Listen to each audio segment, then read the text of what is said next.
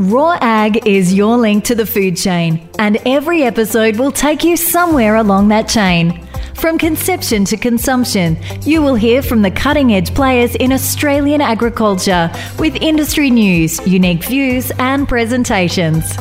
We can all be better farmers, sustainable, regenerative and innovative. We can all be more informed and aware consumers. And Raw Ag is your next step in that direction. Brought to you by Ace Radio and Tamania Angus. I'm Kate Mead, and today it is my honour to introduce you to host Tom Gubbins. Thomas McDonald was the winner of the 2018 Xander McDonald Award. A third-generation dairy farmer from Gordonton in the Waikato, Thomas is the General Manager of Milk Supply for Spring Sheep, a growing dairy company specialising in nutritional products from New Zealand sheep milk. Thomas has a Master of Management First-Class Honours in Agricultural Economics and a strong desire to see New Zealand products championed on the world stage. He is also involved in several groups exploring new and innovative land uses in New Zealand. Welcome to the Raw Ag podcast, Thomas. And how are things in Waikato? It's going really well over here in the Waikato. We're having a fantastic spring. We've had plenty of rain and plenty of sunshine, and we're obviously farming some sheep over here, and it's a great season for being a sheep farmer. There's a bit of a story in Australia that if you want to be rude to a farmer, you tell them how beautiful and easy their environment that they live in. And, I don't think it gets better than the Waikato, does it, for farming? Well, certainly not for dairy farming, Tom. We're very fortunate here with our spring pasture growth and great rainfall throughout the season. It's a pretty good place to be farming. And lots of soil temperature too, isn't it? Absolutely, yeah. We're pretty lucky with most things we can get grown in our soils, so no shortage of things to feed our animals, that's for sure. So, Thomas, describe the scene a bit outside your window where you're at, rolling hillsides and what you see on day to day on where you are with spring sheep. At the moment, I'm sitting at the Waikato Innovation Park, which is sort of a collab office space, home to approximately 700 tenants. So Spring Sheep, the business I'm fortunate to work for, has a space here, and we look out the window onto some pretty flat terrain. We're on the edge of Hamilton City here in the Waikato, and we're looking at a range of dairy farms here and some lifestyle properties as well. Now, Thomas, you're in 2018 you won the Xander McDonald Award, which is a very wonderful award to win because, it's the most outstanding young New Zealand and Australian farmer that the award committee can find for that year, and you won it, so it was a wonderful, wonderful thing. Can you tell us a little bit about what you got out of the Xander McDonald Award?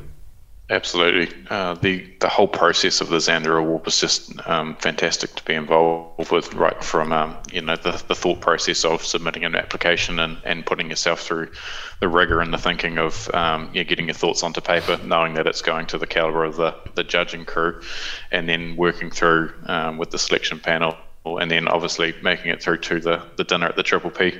Winning the award is a very special evening to be involved with, so tremendous privilege to be involved with that. I think reflecting on my time as the winner in 2018, it really opened a range of doors that would otherwise not have been available to me, particularly the Trans-Tasman network. So very fortunate to spend a lot of time with businesses which I would regard as some of Australia's finest in the primary sector.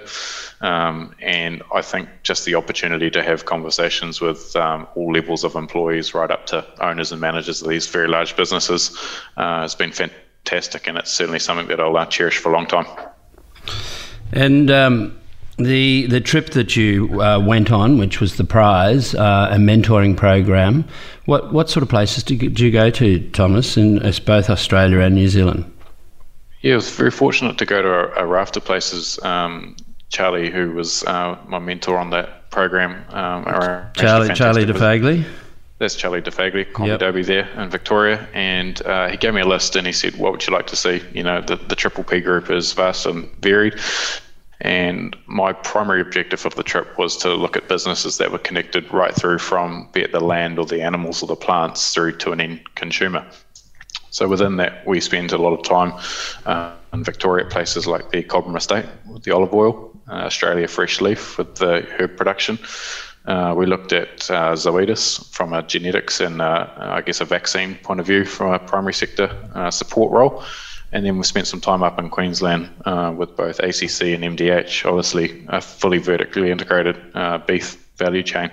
And for a Waikato dairy farmer, spending some time up there, northern Queensland, it was certainly a fantastic opportunity.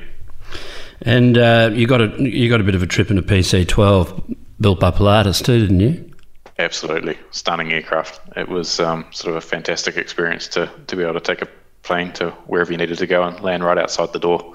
Amazing experience, really.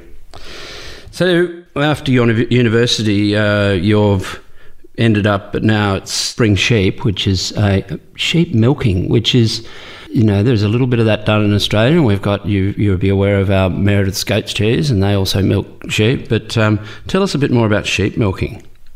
Yeah, I'm always very conscious as a New Zealander talking to an Australian about milking sheep. It's one of those things you add to the list of stigmas associated with being a Kiwi sheep farmer. But nonetheless, Spring Sheep has been in existence for about 6 years, and it really stemmed from the idea that globally there's this huge growing demand for alternate protein. So when I say alternate, I'm sort of referencing anything in the non-bovine category or even differentiated bovine. So that could be A2 milk or organic milk, which has taken a lot of market share over the last few while, but then also goat's milk, sheep's milk, and then increasingly we're seeing a lot of plant-based alternatives as well. So Spring Sheep was built on the idea that there was a lot of market space and consumer attention being given to alternate dairy and growing every year. And the second thing is that New Zealand was fantastic at turning high-value dairy products into exportable products. So that is taking the liquid out of the milk and drying it. And the third thing was that we are renowned, for better or worse, for farming sheep very well. And when you put all those three things together, it's a no-brainer that New Zealand would have a high-value, scalable sheep dairy industry.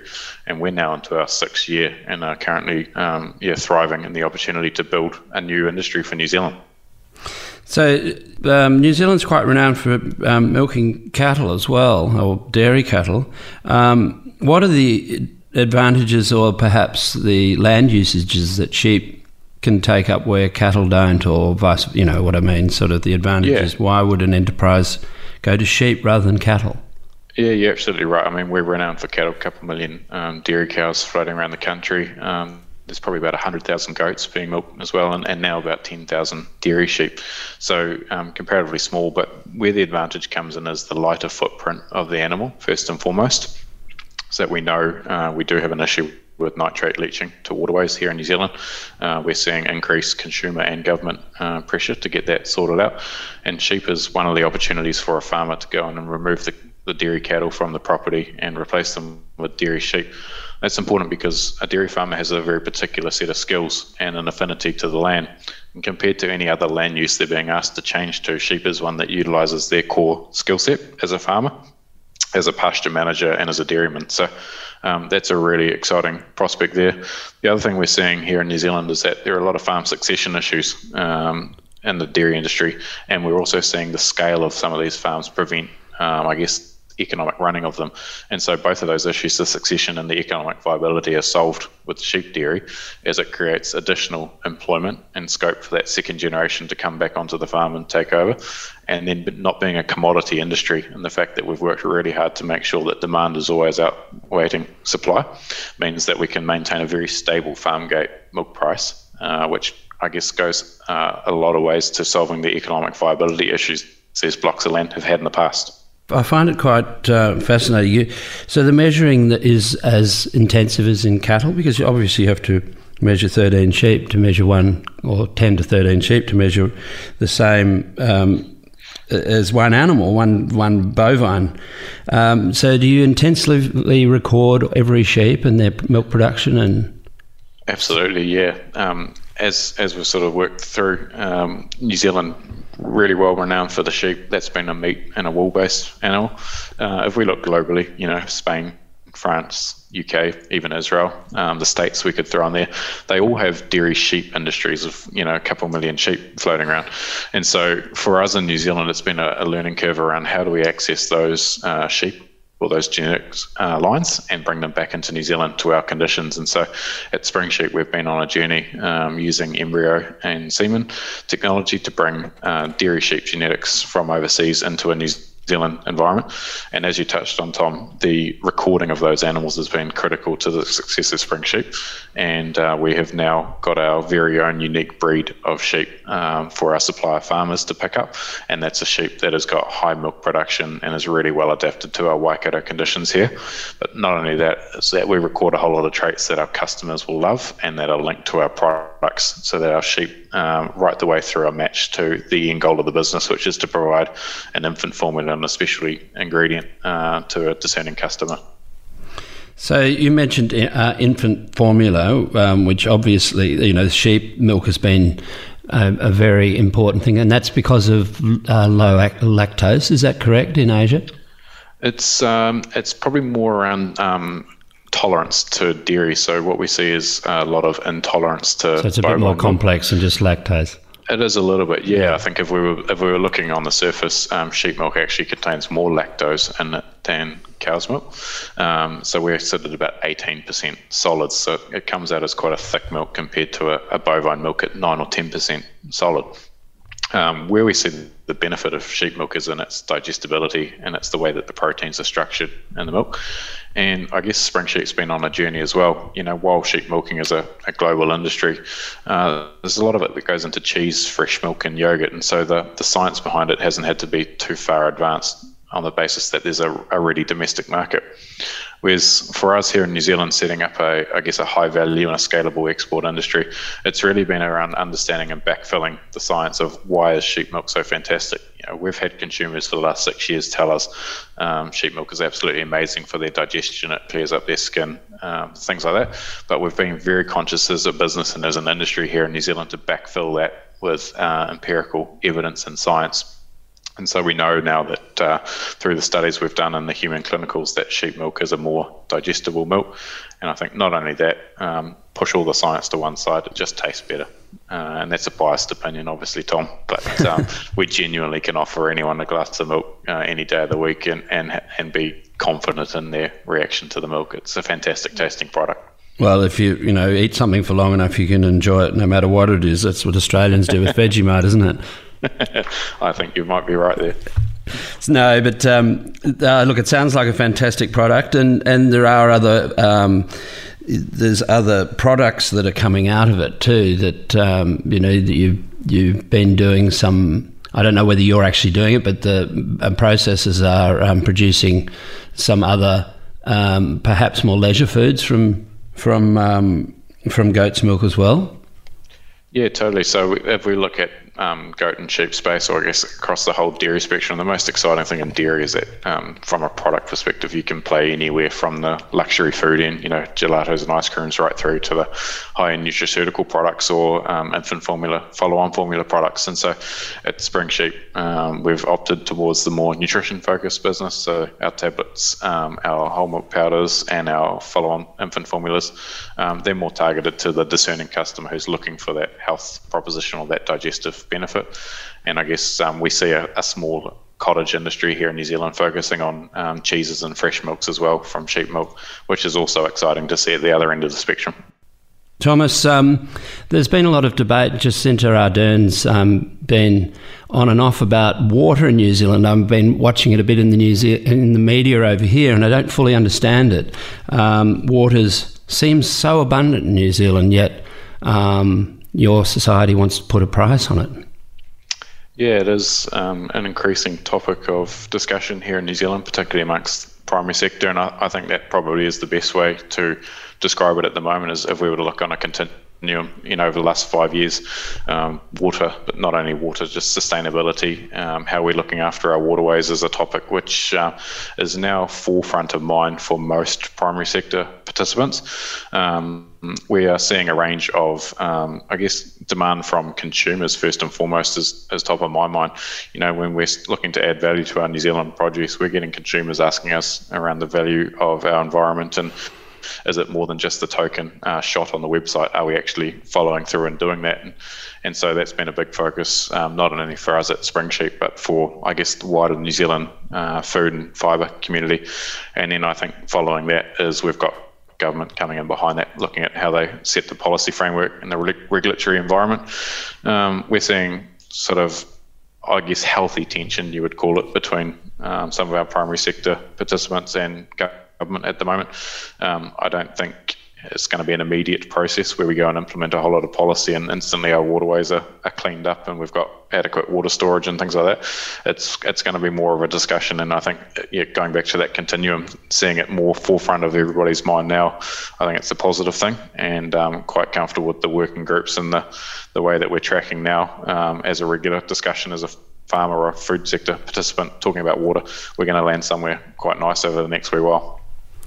And obviously NPKS is coming into that story. When you live in a beautiful warm climate and it rains at night and the sun shines during the day, you need to make sure the chemistry is right, and the soil is, New Zealand moving towards measuring units in, units out.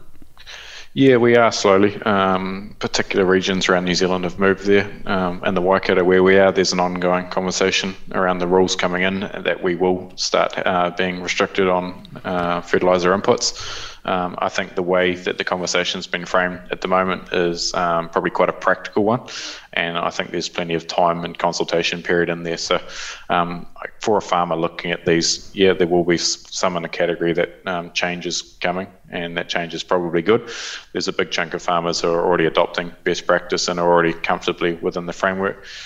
And then there are those that are, I guess, at the other end, looking at land use change and how their businesses fit and how they frame up their businesses for the next 20, 30, 40 years. So that's an exciting conversation to be part of, particularly with a Spring Sheep hat on, is that we are in a position with sheep dairy to start looking at those conversations and future-proofing these businesses in light of increasing regulation. Yeah, I think sustainability hits that spot quite a bit, not always, but if sustainable ag sometimes is a cost reduction system that is more sensible. I mean, it's putting out soluble fertiliser that ends up in the streams and washes out to sea can't be that smart, really, can it? No, it's not. And I think there are numerous case studies now hitting, I guess, mainstream media or I guess the primary sector as a whole, whereby businesses have moved to a more sustainable footing, which is actually hitting the bottom line in a significant way as well. Often we're seeing that through increased value of the product and the offering to consumers, which is something that I personally get quite excited about, is where you're solving a land use challenge or a farming-based challenge by connecting with a consumer and matching, some of our problems at primary sector end to consumer end and finding the right balance in between those two. Thomas, we're getting near the end of the podcast. We have our normal Raw Ag 3Ms, mistakes, masterpieces and mentors. What are the mistakes in your life? Well, it's been quite an exciting journey with Spring Sheep, and over the 6 years I can tell you we didn't get every call right setting up a new industry, and I guess the first mistake we made in setting up Spring Sheep was we thought we could treat a dairy sheep like a New Zealand dairy cow, where we all had a good strong background in dairy cow farming, and it became particularly apparent after the first year that this was a completely different industry and different rules applied. So that was quite an interesting time, and we've learnt a lot from that and developed the business a significant way from that point. I was going to ask you whether you'd mind. You've achieved an awful lot so far, Thomas. What are you, in your 40s or 50s? 27 at the moment, Tom. Good. And what about a masterpiece? Masterpiece, I think today, looking back at our sheep milking business in the Waikato, we've got probably 5, 6, maybe even 700 hectares now in sheep, which 5 years ago would have been all in black and white Frisian dairy cows. And what excites me is across those hectares, there's probably about 40 or 50, maybe even 60 people turning up to work every day employed in the sheep milk sector that are there because of, farm succession reasons, or, bringing the second generation back in, that have got a great environmental and animal welfare story to tell. And as far as we're sort of viewing the industry growth, there's going to be a heck of a lot more land and people involved in this industry going forward in New Zealand, and to be playing part in that is such a privilege. And finally, some mentors or a mentor.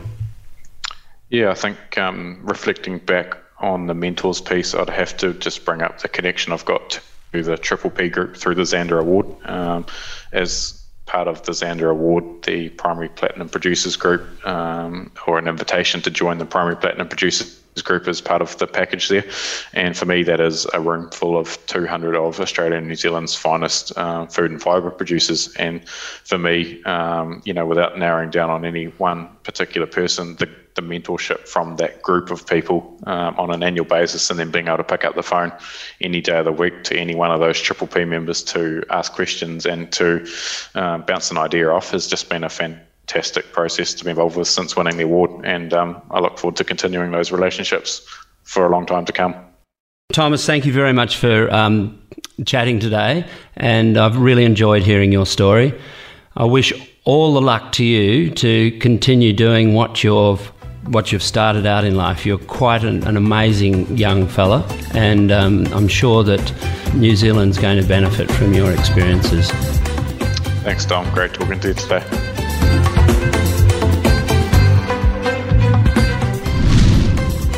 This is where the producer who doesn't know anything about farming jumps on and asks a little bit of a question to the both of you.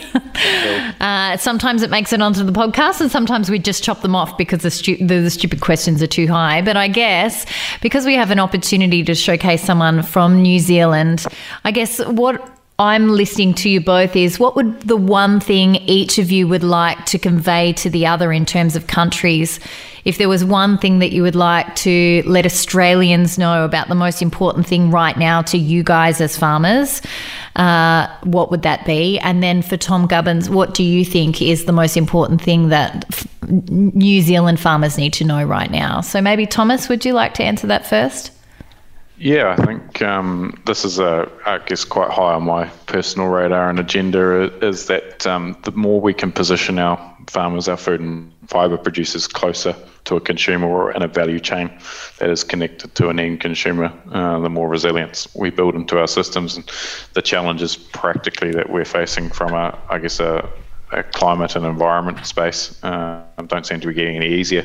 And so it seems that attention at the other end, which is the value of our produce and I guess being rewarded and recompensed for that, is where I guess I'm spending a lot of my thinking time, and as well I think New Zealand's on that journey as well with our food and fibre producers. So that's something that's occupying a lot of thought at the moment. What about you, Tom Gubbins? Well, I think I agree with Thomas, but I think there's a bit of a void of the actual, the truth that's going on. Some of the perceptions in society about agriculture are very emotional and perhaps led by some other emotional reason. I'm not sure why, but I think that in the next 10 years, as we learn more and more about agriculture's role in the environment, people are going to become much more sympathetic about what agriculture's up to.